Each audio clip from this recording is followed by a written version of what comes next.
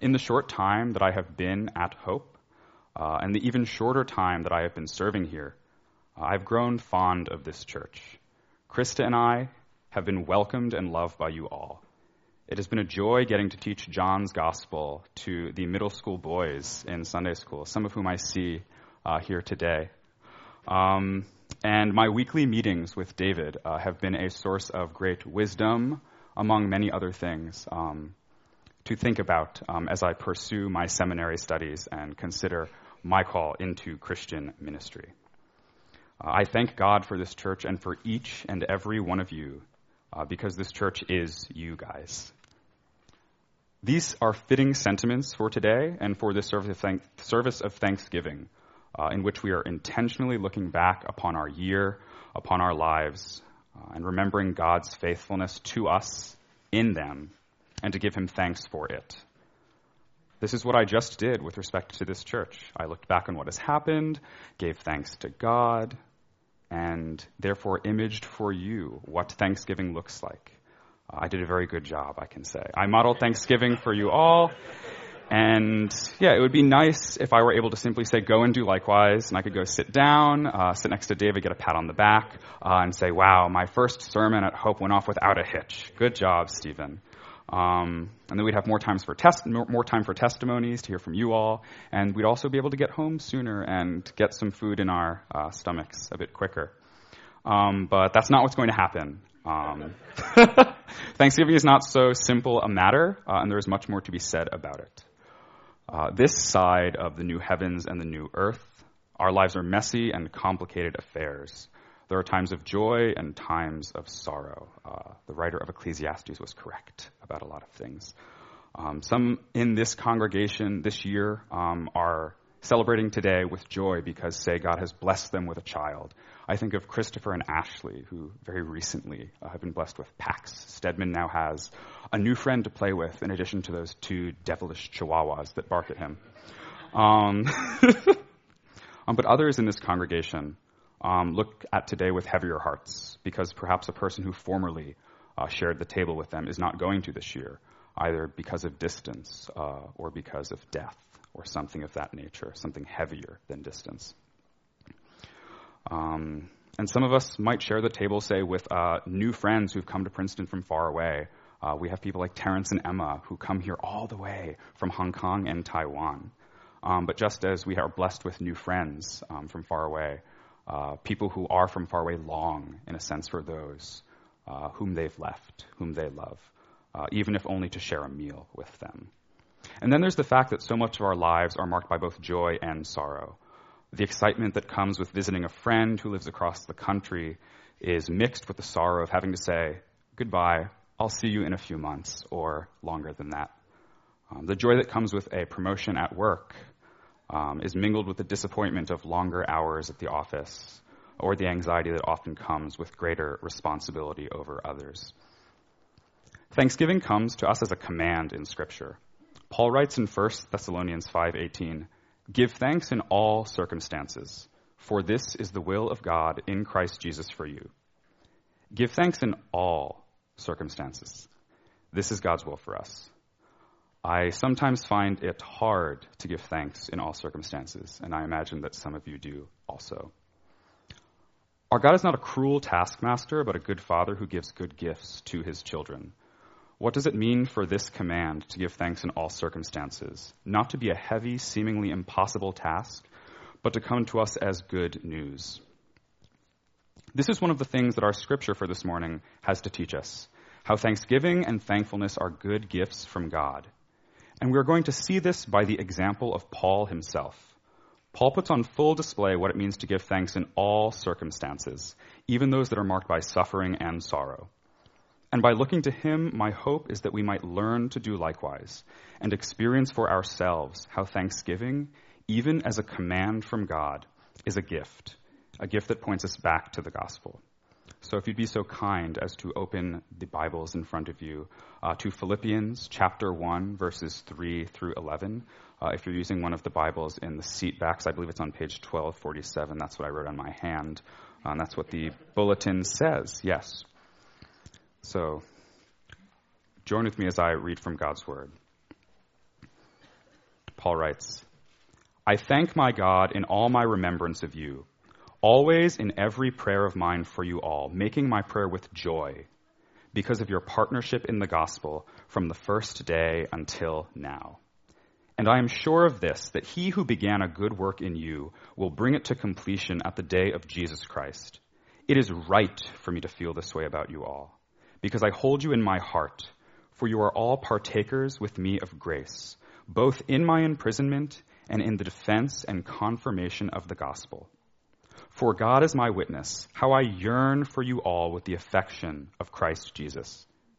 And it is my prayer that your love may abound more and more with knowledge and all discernment, so that you may approve what is excellent, and so be pure and blameless for the day of Christ, filled with the fruit of righteousness that comes through Jesus Christ, to the glory and praise of God. This is God's word. Paul writes to the Philippians from the floor of a Roman prison. He is chained to a Roman guard and dictating his letter aloud to Timothy. Paul relies on the benevolence of friends for food and clothing. Elsewhere in the letter, he seems to suspect that he is not long for this world, that he will die soon, and even says that he would prefer to die sooner rather than later. After greeting the Philippians, Paul opens his letter by thanking God for them. Paul is grateful to God for the Philippians, not to the Philippians for the Philippians. While my instinct, when someone is consistently kind to me, is first to thank them, this is not what Paul does. While it is clear that Paul is grateful for the Philippians and all they have done for him in his imprisonment, he does not thank them, nor does he mention what they have done for him, at least not yet. But he thanks God. He does this because he is able to see behind the fellowship and the kindness of the Philippians, in no way diminishing it, to the source which makes such friends and such friendship possible in the first place. We see this in verse 5, where Paul gets to the content of the thanks, the thing for which he is thankful.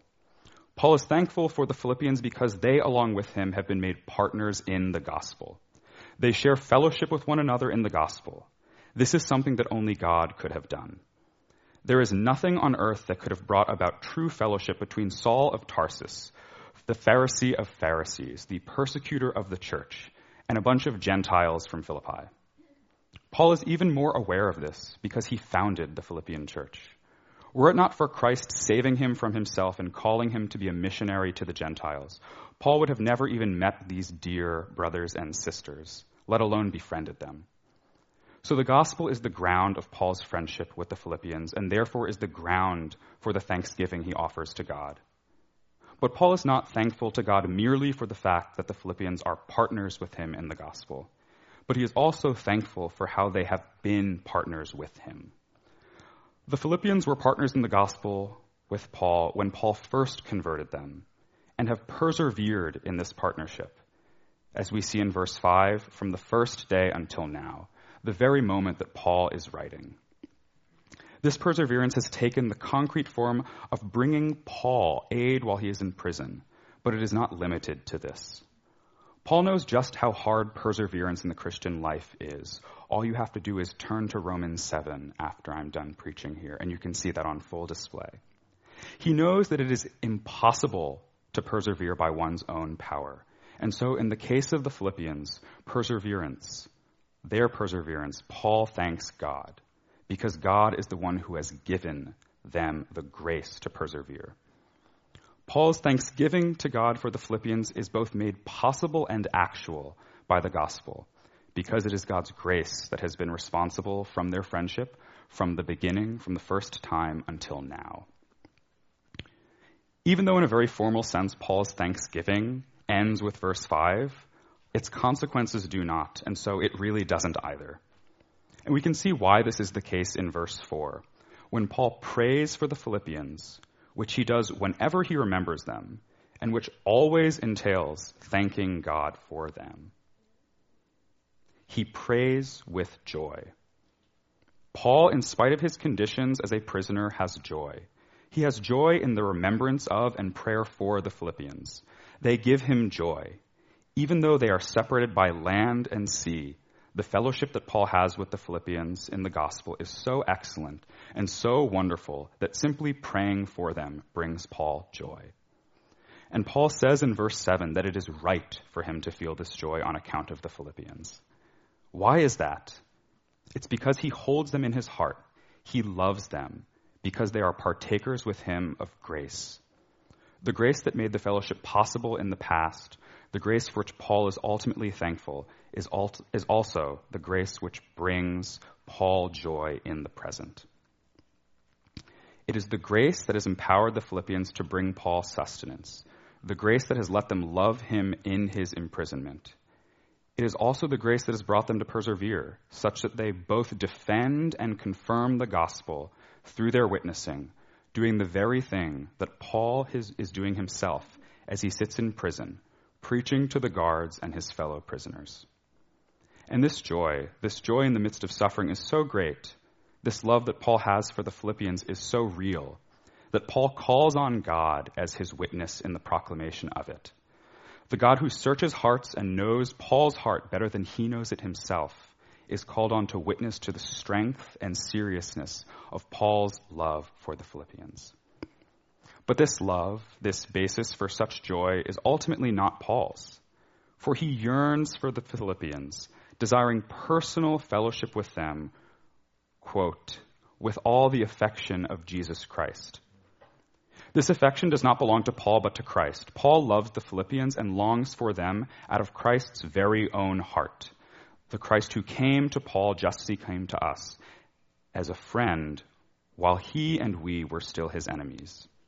It is with this love that Paul loves the Philippians, the love of Christ, the love that is made manifest and effective in the gospel, and it brings him joy.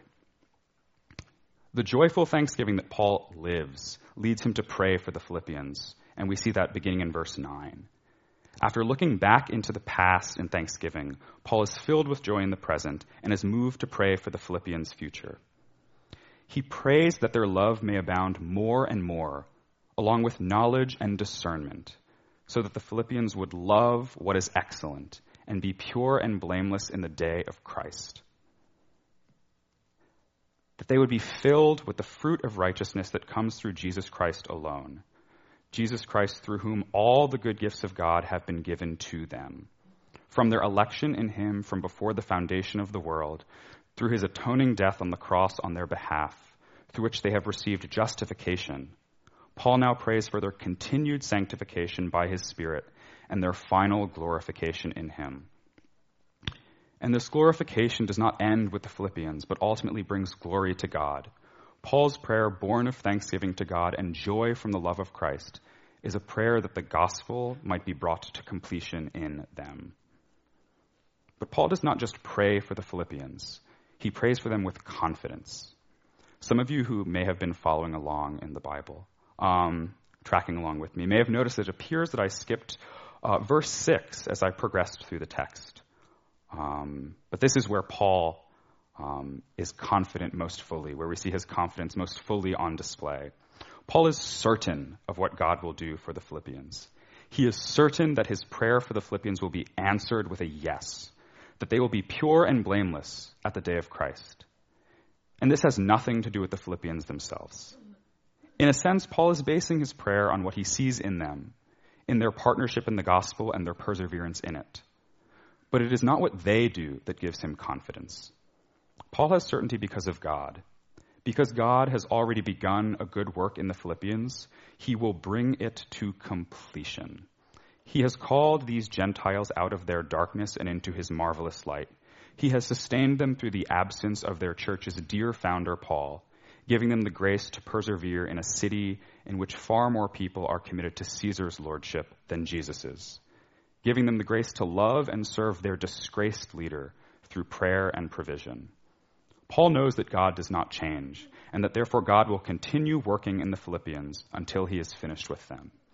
And God does not produce shoddy work. Paul expresses this confidence elsewhere in his letters, most notably in Romans, in chapter 8, verses 38 and 39, where he says, that he is sure that neither death nor life, nor angels, nor rulers, nor things present, nor things to come, nor powers, nor height nor depth, nor anything else in all creation will be able to separate us from the love of God in Christ Jesus our Lord. He says all of this on the basis of the gospel, that if God has given his own Son up for us, how will he not along with him graciously give us all things? In each moment of what Paul has written here to the Philippians, in his thanksgiving, his joy, and his prayer, we are pointed not to Paul, not to Philippians, but to God and the gospel, the grounds and basis of each of these things, of the prayer, of the joy, and of the thanksgiving. Thanksgiving comes as a gift because the gospel comes as a gift. It is a gift to give thanks because giving thanks points us back to the gospel of Christ, who is the same yesterday, today, and forever, in whom God reconciled the world to himself, through whom we have the forgiveness of sins and adoption as sons and daughters into God's family. And these truths that Thanksgiving reminds us of and points us toward are the source of our deepest joy, because they are also made possible and actual in God's great love for us in Christ. And this thanksgiving and this joy finally bring us to our knees in prayer, because they rightly point towards confidence in the future on account of God's grace in the past and present. Paul, in giving thanks in circumstances marked by suffering and sorrow, shows us how doing such a thing is a good gift from God. But where does that leave us? While our lives in the 21st century are quite a bit different than Paul's, Rome's a bit gone. It's been gone for a while now. There is more than enough that we share with him, more than enough that we have in common, that allows us to meaningfully heed his word, that he gives us a bit later on in Philippians, in chapter 3, verse 17, in which he tells us to join in imitating him. Paul looks back on his life, even in prison, to remember how God has been gracious to him in the Philippians. He gives God thanks for the gift of such friends and is moved to look beyond his own situation and pray for those whom he loves. Recently, I have been thinking about a friend and older brother in the faith who moved away this month to start a new job in D.C. Some of you might know to whom I'm alluding. This man helped me to keep my eyes set on Christ while in college. There he taught me the Bible much better than any of my seminary professors, with possibly one exception, have. He was one of the people who helped me most as I was discerning a call to seminary, and he taught me very, very, very much last year as he let me partner with him in campus ministry for my previous field education placement.